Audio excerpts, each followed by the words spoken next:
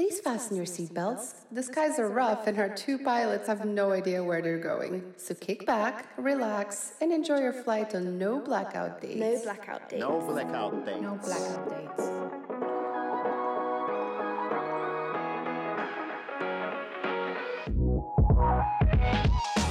I've had cryptocurrency explained to me dozens of times, and I still have no idea what it is.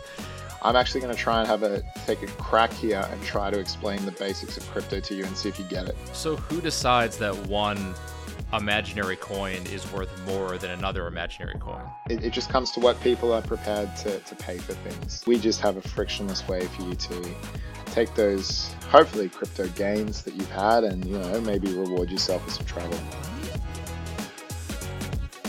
What's up, podcast listener? Welcome back to another week of No Blackout Dates. My name's Tim.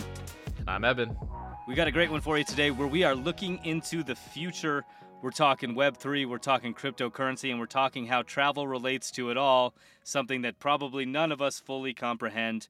But we have an expert with us today, Ben Rogers from Travala, who is going to help break it down to the 101 level so that we can all understand why the money that we're currently spending on travel might not be good enough to spend on travel in the future. When people talk to me about crypto, I always remember that scene from The Office where Dwight says, "What's the ratio of Schrute bucks to Stanley nickels?" And then he says, "The same as the ratio of unicorns to leprechauns." That's how I always conceive of crypto. So I'm getting some education today. I'm learning about crypto. He breaks it down really nicely. So big crypto guy now, huge. But before that, we're going to get into hot takes. Tim, you want to start? Yep, I got a good one for you today, Evan, that I think is particularly appropriate to you. People say that there are certain cuisines that should not be, certain cuisines that are awkward in fine dining settings. Italian is not one of them. Italian is often presented in a fine dining setting, but not pizza so much. And as a pizza guy yourself, do you think pizza is a fine dining worthy food? That's a good question because I can't imagine myself saying that, no, I don't think pizza belongs in any venue. But I don't know. I can't stand people that eat pizza with a fork and knife. But if you're in a fancy place, it's not fancy, Tim. It's just not classy to pick it up by the crust and, the cheese dripping everywhere. So I don't know. It's a catch-22. Well, let me ask you this, because the one pizza that I could see succeeding very well, and not that others haven't, because there's pizza in nice restaurants all over the world, but the margarita pizza seems like it could be made for that, because there's an entire board that certifies margarita pizzas. It's the most famous pizza, but it's also very simple. It's very simple. There's only a few ingredients.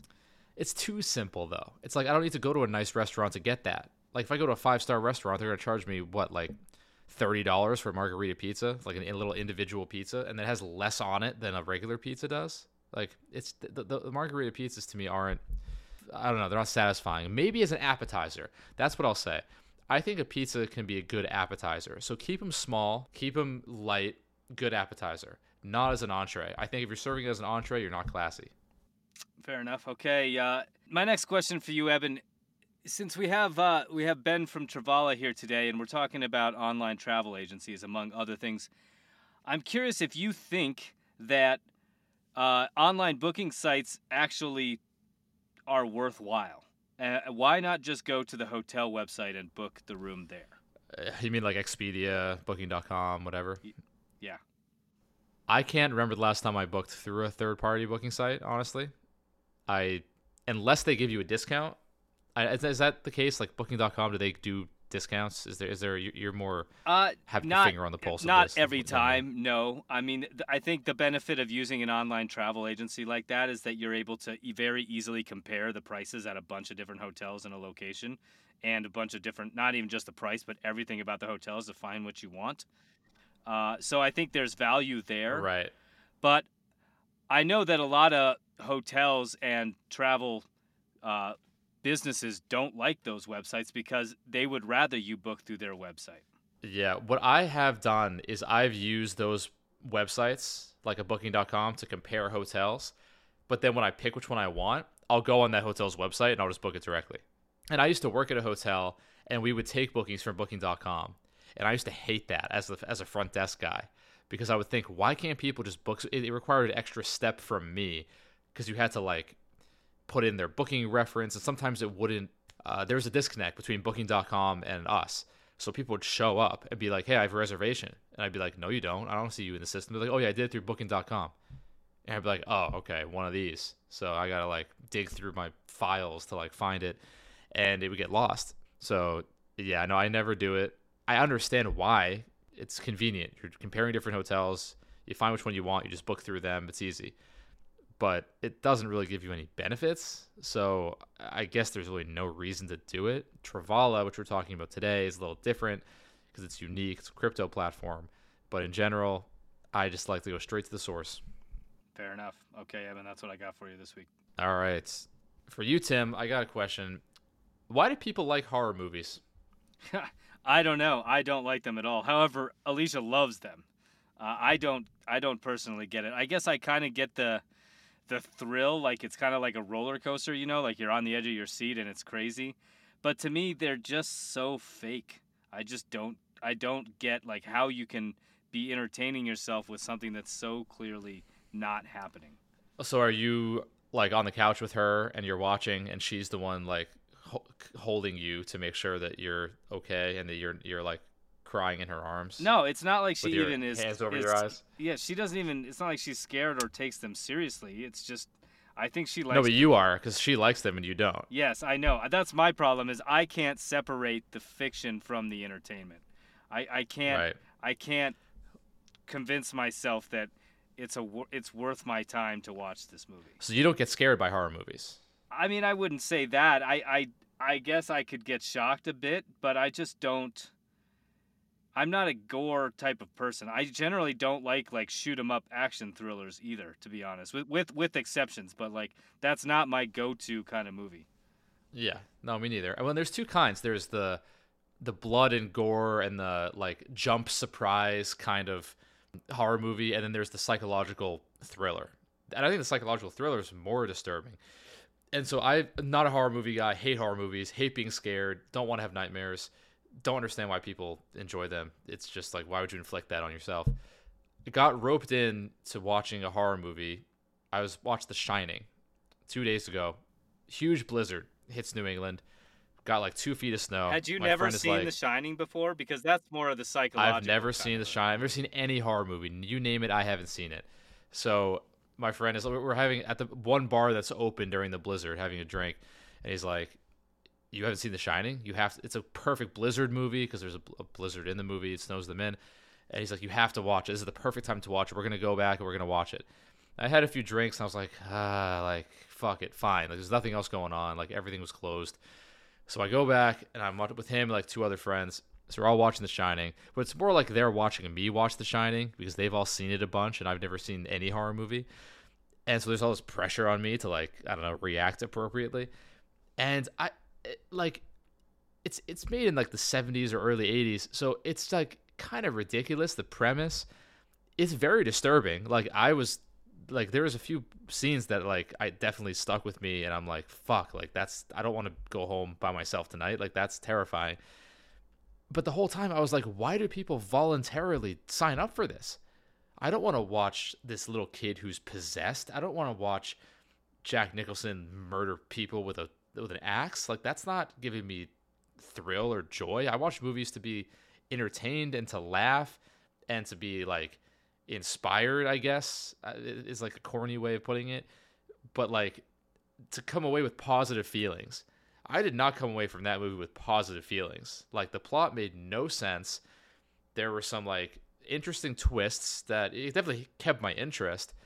Overall, I walked away just thinking, why did I just watch a horror movie for 2.5 hours? It's a long movie. 2.5 hours at 10 p.m. on a night that I have to walk back and go home and go to sleep by myself. Like, why did I just do that to myself? Yeah. So here's the question, Evan. Do you have this magical ability that I have to just fall asleep if you're watching a movie that you don't like? No, I can't fall asleep even if I'm in my own bed at midnight and I'm tired. So I can't fall asleep during movies, during music, during podcasts, during anything. Okay, because that's my go-to when I'm watching a movie that I don't want to watch. Is I'll usually just fall asleep. trust me, I try to close my eyes in like a subtle kind of way, and it just like doesn't work. So I'm like, you know what? I'm just gonna watch it and stick it out. And it honestly like wasn't that bad. Like it's not. I know there are way scarier movies than The Shining, but it's a classic. So if you're gonna watch one, it might as well be that, I guess. A lot of my friends are like, "Oh, you get scared at like horror movies? Like, what are you, some kind of pussy?" I'm like, yeah, I guess they're designed to be scary, and I am scared. That they do their job. I don't care. I will be scared if I watch one. I will have nightmares. They are designed to elicit that exact response from people. All right. Well, my second question also has to do with movies, which is kind of funny because we're talking about crypto today and not movies.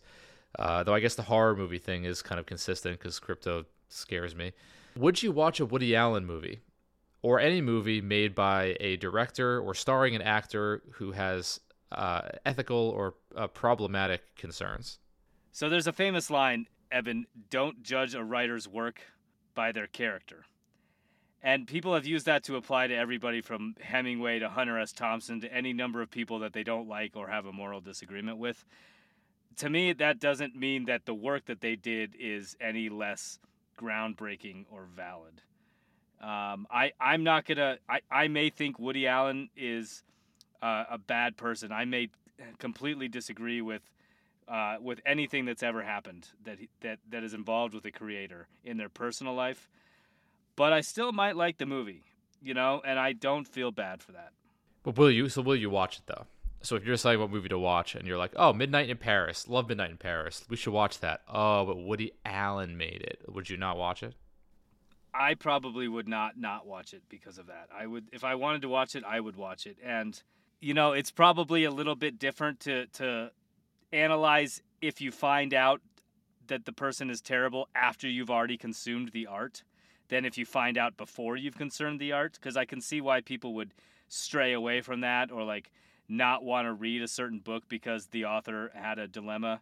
But if you've already appreciated the art, I don't think it's fair to change your perception of that art based on the creator.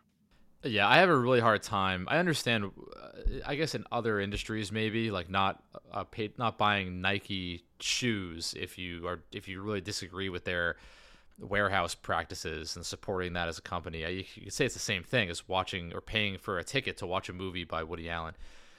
But I don't know. I have a really hard time as someone who's like very into separating art from the person who created that art. I think it's almost two separate entities completely. And it's just so hard for me. I was at a dinner the other night with a bunch of people, and they were all talking about Woody Allen, how he's a huge sketchball, and how they can't watch his movies anymore, and they just can't process that genius the same way, while still admitting that he's like a genius. They're like, I can't appreciate it anymore. And I'm sitting there, and I didn't really say anything because I didn't want to be the odd man out. But I was like, I really have no issue whatsoever. Harvey Weinstein movies, like he's not as maybe directly involved in creative production as someone like Woody Allen, but like you're gonna boycott a Woody Allen movie, that means you definitely have to boycott all Harvey Weinstein movies. That's probably like 15% of every movie you've ever seen. So, it just, where does that end? And where do you just draw that ethical line? And at what point are you just unduly inconveniencing yourself and depriving yourself of an enjoyable cinematic experience because of this vague, amorphous ethical responsibility you feel you have that no one is ever going to be aware of? Yeah, and I'll close with this. I think it's probably, my most clear way of explaining this is that art is nuanced. Very often there's more than one person involved in the art, as is true with a movie. And your perception of the art can change over time. Your perception of the artist can change over time. But what happened with that art and what happened because of that art will always be there. Right. And there's a lot, like you said, there's a lot of other people, moving pieces involved. So it's like, okay, I might not want to watch Midnight in Paris because Woody Allen's a weirdo, but I love Owen Wilson, so I'm punishing Owen Wilson now, Not that any of these people care about what we do or what we watch or don't watch. All right. Well, with that, we will get into it with Ben, talking some crypto, some Web3, and some DeFi. We'll see you on the other side. I don't know what any of those mean.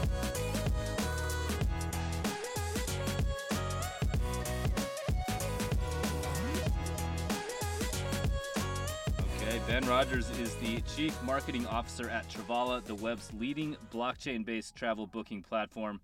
He's helped the company see unprecedented growth even despite the COVID-19 pandemic and is an avid proponent of the power of crypto and Web3 to reshape the travel booking experience from the ground up. Ben, welcome to No Blackout Days. Thank you for joining us. Hey guys, thanks for the invitation. You guys have got to be one of my favorite podcasts, so very pumped to be here.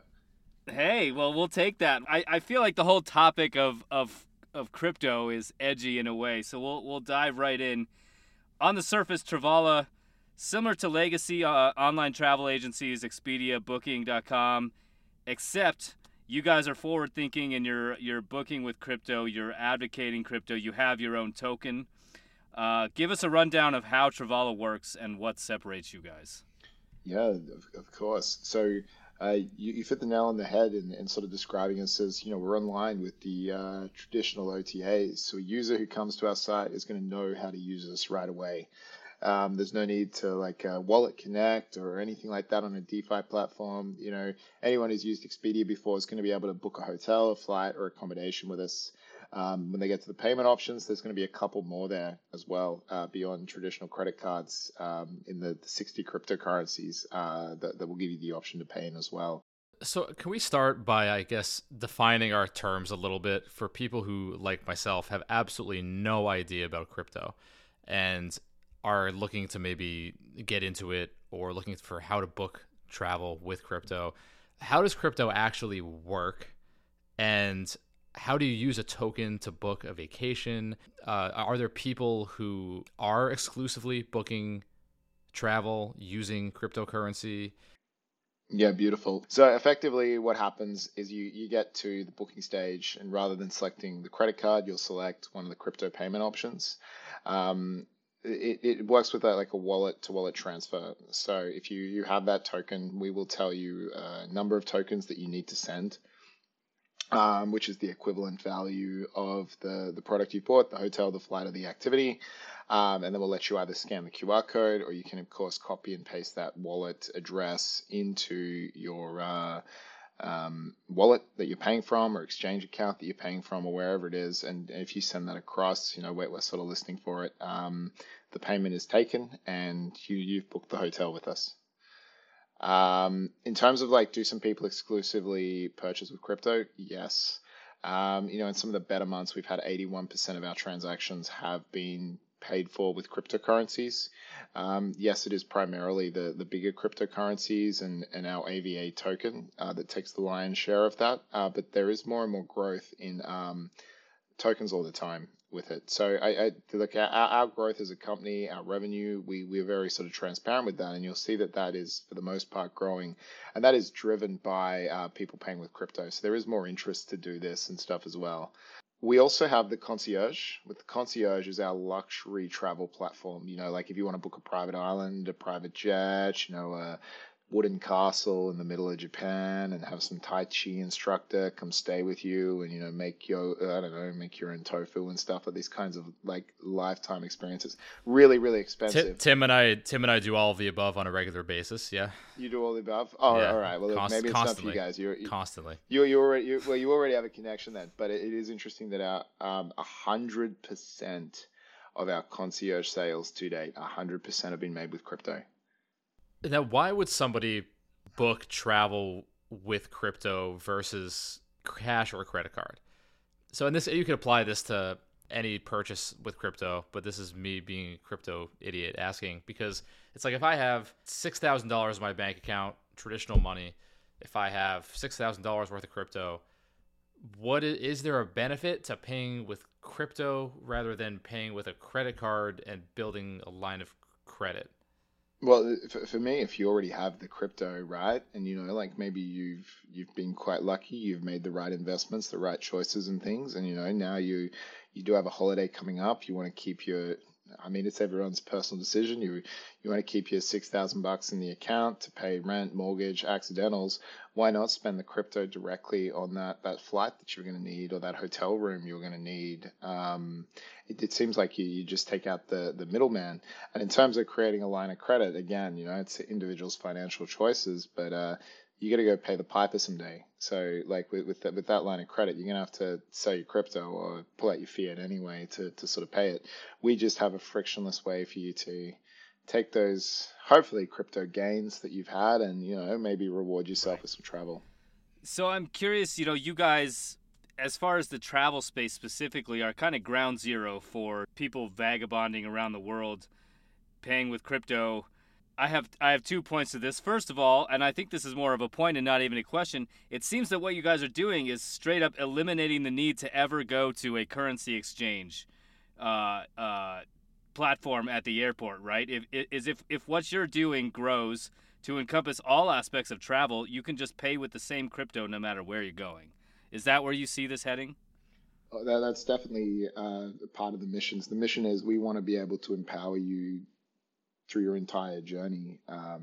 And that's definitely something that we will down the road want to have a crack at, just the whole ability for you through the Truvolo platform to be able to interact with whatever you want to do on your trips.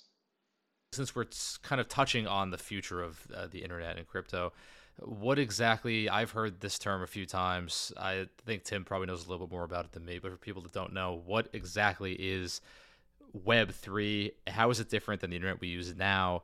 And could that be the future of how we interact online? I love the definition that I think, I'm sorry, maybe it was Tim threw out there already, like it's drilled it down. So Web3 is, like internet that's not owned by, a big business. That's kind of the direction of what they're pushing with that's the decentralized, because I've heard Web3 in my career over the last 10 years. It's been used for all sorts of different things. So the current iteration of Web3 is the decentralized nature of ownership of products and ownership of decision making in the evolution of products that we interact with and use on the web. I think there is a big place for this. I think probably a major driver behind this has been privacy concerns. Privacy concerns with what companies are tracking us, doing online, what they're using that information for, basically profiting from user data collection. I'm sure we can think of a couple of companies off the top of our head that make headlines for doing these sorts of things. So I think there's a real driver there for that. The other real driver is users of sites and stuff. I think in the decentralized things when people use these products, they want to sort of reap the rewards of the growth and stuff as well. And through tokenization and powering DAOs through crypto, it does make these things more likely to do. But the enemy of Web3, in my opinion, and not the enemy, the obstacle there is like someone's still in charge. Like someone's still going to be in charge to set up the DAO. Someone still has to set up the Genesis team. Someone has to, make the decisions of what code is going to be used for, the front end, the back end. There's a lot of decisions that need to be happened by someone. And then, the idea is that eventually, they'll shift power to the community and it'll take on its own life and it will grow. But it's very early in where this is going to go. It's very early. I think it will be something. I think it will be powerful. I think it's something in like 5 years' time. The world will probably all know what decentralized online businesses are, what Web 3.0 businesses are. I do think it will go mainstream. But in the early days, there's still some things that I think need to be worked out. So I have a couple of friends, at least a couple, who are full gung-ho. Cryptocurrency is going to take down the central bank and it's going to completely revolutionize the world. My personal opinion is that is not going to happen because governments will step in and regulate long before that happens, as we're already seeing in China and other places. But that crypto has a major role in offsetting some of the injustices of the traditional finance system. And I think that a company like Truvolo is well poised to help that play out, because let's say you buy some Bitcoin or whatever, that value goes up. You are able to travel on that money way faster than you would have should you have put that money into a CD or a money market account or something like that. I think that there's possibility for better equalization there with that. And I'm curious what you think about that, and what other companies excite you in the space beyond your own? Oh, look, guys, maybe sometime I've got to come back and do this as just me and not with Travala, and Right. like, we're going to go more deeply into some crypto and some stuff here. Look, our opinion of Travala is we're pro crypto. Like we do believe that this is going to be big. Like we do believe this is going to open the world to more people. And being a travel company, we are positioned to do that. So with Bitcoin, like be it Bitcoin, be it something else that people have, if they do well with that investment and they want to open an experience to themselves with it, we love that. We love that, and we're going to give them a give back, like for traveling of 2% as well to in our cryptocurrency. And of course, we hope that the growth means that 2% we give back enables another experience for them down the road as well. Whenever we talk about this subject, I always wonder, and the future of cryptocurrency and how it's going to be overtake traditional currencies. My question that always comes to mind is why? I guess why are you so, and why is Travala so bullish on crypto to base kind of your business model on this currency that a lot of people don't really understand? And I might be in the minority not understanding crypto, but it seems like if there's something that was going to be the future of currency that was going to replace the central bank and physical money and all this stuff, it would be something that's easy to get your head around. It's easy to explain to people. And I've had cryptocurrency explained to me dozens of times, and I still have no idea what it is. And that's either because I'm a huge idiot or because it's very complicated. And I'm not the smartest guy in the world, but I feel like I should, if this thing is going to be what everybody uses to pay for everything, like 10, 20 years down the road, it should be something a little easier to explain to the average person. And I guess there's something I'm not understanding about it. So is it easier than I think it is? Is it complicated at all, or is it just a matter of explaining it in the right way, putting the right pieces together, and then it'll click for everyone eventually? I'm going to pull out three questions from that. So, like, one, why did we build our business around crypto? And there, I should know two questions, and I think two there is like, why is crypto seem so complicated? Then the third one would be, which I'm sorry guys, like you're gonna have to have me back. It's just me, and I will do a deep dive on this for you. Was like, will this basically replace central banks? I can't answer that one on this one, but we will tackle the first two. So why did we build our business around crypto? Well, crypto people, it came from an insight. So crypto people, they generally travel around the world, pre-COVID, travel around the world quite a lot and go to all sorts of conferences. They meet together. They talk about the technology that they're building. They talk about where they think the industry is going. And it's generally like like-minded people coming together. But the problem with traveling with crypto, and it's, yes, some people are going to say it's easier now. You got credit cards that take crypto. Yeah, sure. But off ramps from crypto, so getting crypto back into fiat or that you can spend on travel and getting there, is complicated. It is hard. So we removed that obstacle with Travala for people to make it easier. And those people that we were removing it for were people that the founders knew quite well. They knew what these guys wanted from a demographics perspective when they grew. So that became our business model. Now for us, the crypto has a lot of regulations. There's a lot of irkiness to it, which I think is what you're there. Like, yeah, sure, lots of people who invested, I don't think fully get it as well too. I don't think that's controversial to say, which but we make it easier. We make it easier for people to pay, whether they understand the technology or not with crypto. Well, as easy as you can right now. I think there are probably a few more steps to making a payment to a credit card, but we make it as easy as possible for people. The word we say is as frictionless as we can for travel.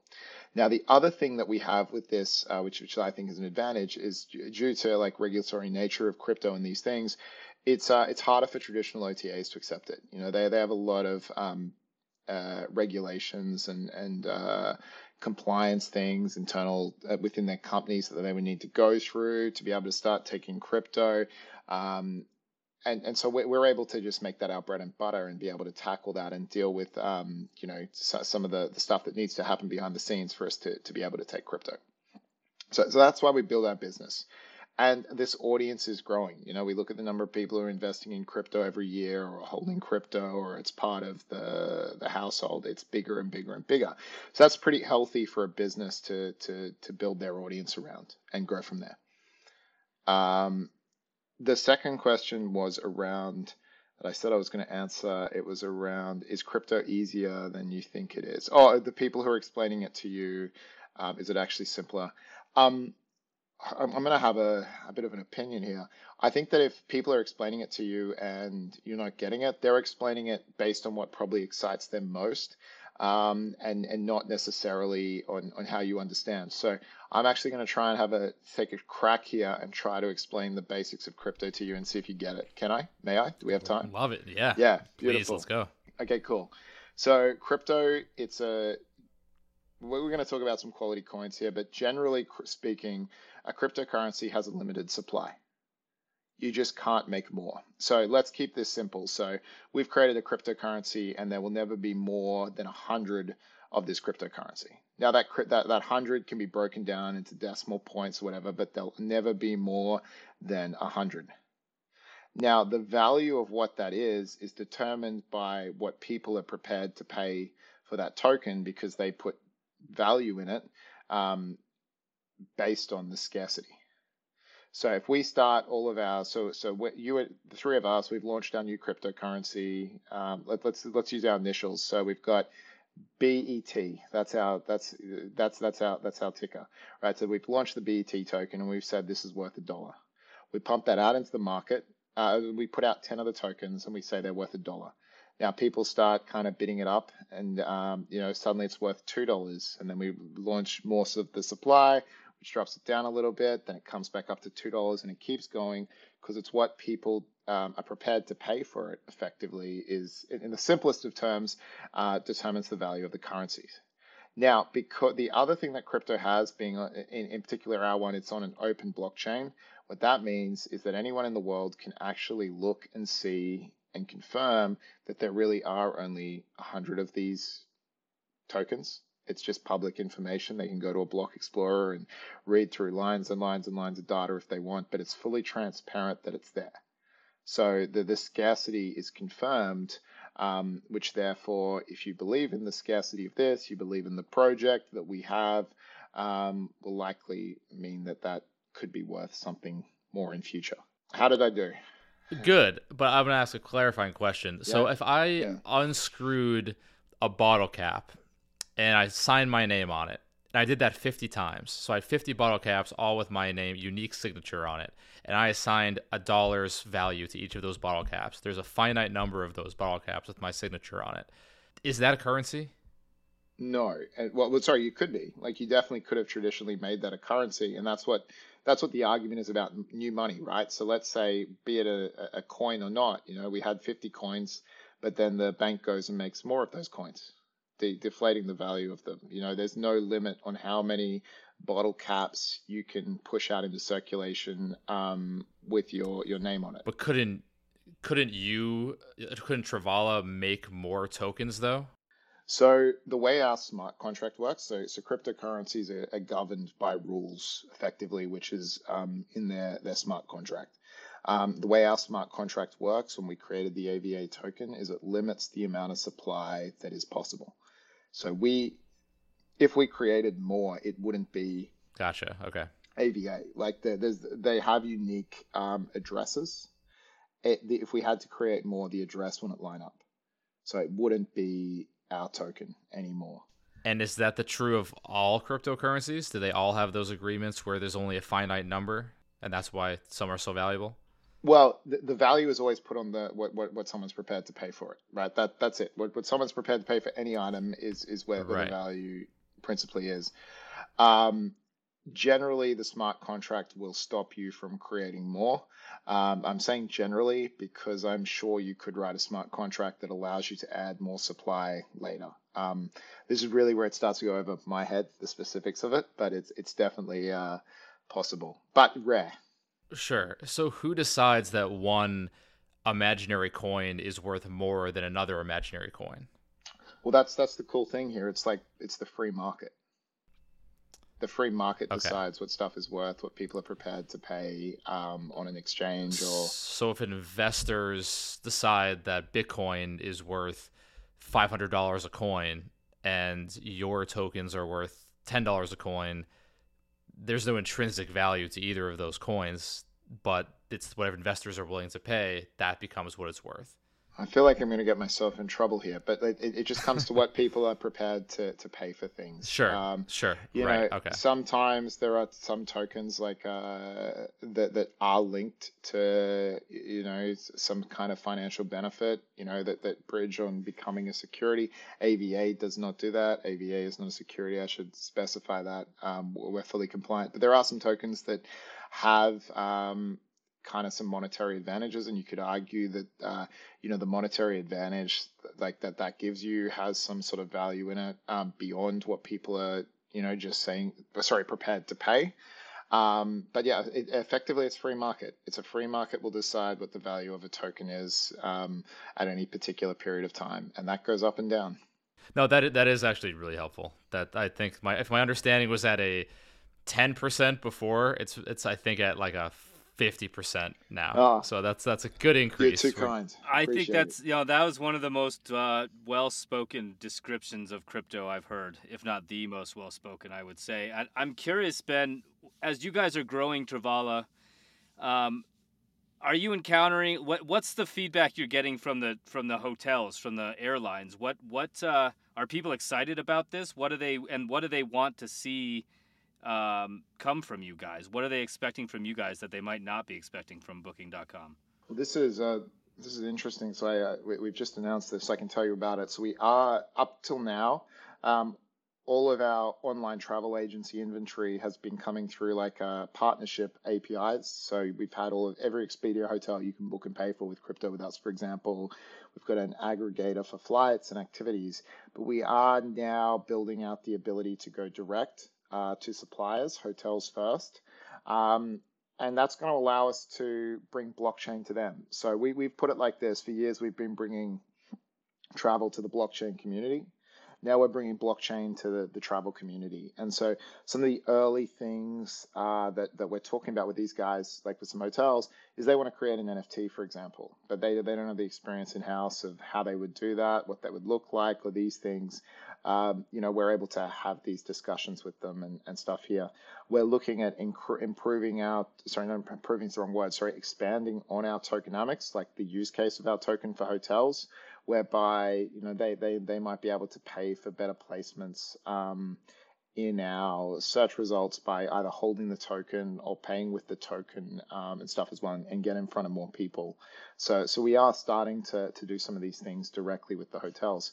You asked what are they expecting from us compared to, like, say, Expedia or some other supplier. I think what they're expecting from us is that it's flawless for them to be able to integrate us. You know, they don't want to have to go through a process of retraining staff. They don't want to go through a process of having to integrate another booking system into their flows to be able to be compatible with us. So we're building the tech that just means we slot in with what all the different hoteliers and airlines do, so that it isn't like it's special for them, because at the end of the day, they're running a business. So we're making it seamless for our customers to be able to use their services and have a nice win-win for both sides of the marketplace. Awesome. Well, thank you so much, Ben. That was a great closer there. I'm going to book my next trip through you guys for sure. I'm sold. I'm curious, where can people go other than Travala.com to learn more? Is there anywhere you'd point them? And I know you are moving to Korea. Where can people go if they want to follow you? Yeah, absolutely. Best place to follow me would probably be on LinkedIn. That's where I'm probably most active, or Twitter. For Travala, we'd love it if you guys would follow us on Twitter at Travala.com. And we have a Telegram community as well too that's very active and very passionate about what we're building and the token as well. So lots of people in there would answer your individual questions that you would have. Ben Rogers, thank you so much for coming on, man. It's been great talking to you. Yeah, thanks, Ben. Thanks so much, guys. I had a lot of fun.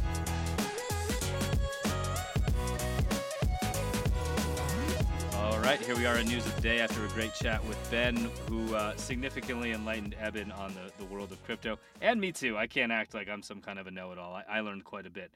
But we're going to learn more. We're getting into News of the Day here. And our first story today is called Why You Should Rethink Going on That Yosemite Trip This Summer. And I got to say, Eben, when I first read this headline, before I read the story, I assumed, falsely, that the reason we have this story published at Matador is because Yosemite suffers from over-tourism and it's crowded and there's long lines and all the campsites are full. It turns out that that's incorrect. While some of that may be true during parts of the year, the reason why this may not be the best year to go to Yosemite is because the park is getting an uplift due to the Great American Outdoors Act passed in 2020. It has received millions of dollars in funding to upgrade much-needed infrastructure. There's going to be campground upgrades. There's going to be parking upgrades. There's going to be signage upgrades. There's going to be all kinds of new stuff happening at Yosemite that if we visit in 2023, we'll be able to experience. So you just assumed it was because of over-tourism? I assumed, Evan, because I'm so used to the bad news. Do you know anything about national parks? You ever been to a national park? Do you even like being outside? You ever been outside? Right. It's a first for me. Yeah, I also thought it was about over-tourism. And I guess I agreed, wait until the construction's over. But at the same time, if it obscures the beauty that much, then it kind of defeats the point of going. But it also means there might be less crowds. Yeah, I mean, there is that. I'm guessing, they're saying that the construction should be done, by the end of the season or by the beginning of the next prime season in Yosemite, which is summer. But yeah, I mean, if you're going to be going to a remote part of the park, if you're a climber or a backpacker, this is probably a great time to go. That's me. That describes me down to a T. Right. I feel like it's probably, I don't know, I read this and I feel like, not that I'm inclined to go to a national park in the first place, but if I was, I think it wouldn't let it deter me. I think I'd probably go anyway and hope that there's fewer crowds. I mean, the park is massive. It can't be doing construction everywhere. But I feel like enough people here that there is construction that they might delay their trip. So you're going to be able to enjoy that same aspect of the park that you normally would be, but with fewer crowds. And it's probably not really going to impact the beauty that much. No, definitely not. Definitely not. All right, well, on my side of things, we have another article. It's called, This Influencer's Advice on What to Avoid in Paris is Spot On, with a few exceptions. So she lists a bunch of tips for how to maximize your visit, basically. One of them is, don't buy a beret in a tourist souvenir shop. You've been to Paris. Do you buy a beret in a tourist souvenir shop? I did not buy a beret in a tourist souvenir shop. I also didn't go to the Louvre because we were afraid of spending a whole day waiting in line. So I think we went to Paris, Alicia and I, assuming that some of these things were going to be terrible and ruin our experience, and ended up having a great time probably because we didn't go to a beret shop or a... What, do you hate art? I don't hate art. I hate waiting in line to look at art. Hates the outdoors and hates art. Hates culture. Okay. I could see you being a beret guy. I could see you here. What are you wearing right now? What do you think? What do you call that? A scally cap. The problem with a beret, Eben, is that I lack the number one requirement to actually use a beret. Right? I don't have enough hair, so. I thought you meant being insufferably pretentious. I'm that too. I lack that. But you lack that, is what I'm saying. I like to think that I lack that. Yeah, no, you do. Let's see some other tips here. We got, don't use a taxi everywhere all the time. I agree with that. Actually, we walked. We took the subway a couple of times, but in general, we walked across Paris. It's a very walkable city, and it's beautiful, so slow down and walk. They also say, don't drink cappuccino in a French cafe, because apparently cappuccinos aren't French. They're Italian. So instead, ask for un café double, un café serre, all of which are espresso, basically. Get espresso. There's a million other suggestions here, all of which are espresso. So right. If you're going to a French cafe, get espresso. They also say, don't take a picture of the Eiffel Tower at the Rue de l'Université. I'm guessing because it's cliche. Yep. And there's better views, apparently. So don't take the picture that all the other Instagrammers are taking. Get creative, get inventive, find some other stuff to take a picture of. If you're going to take a picture of the Eiffel Tower, find a different vantage point.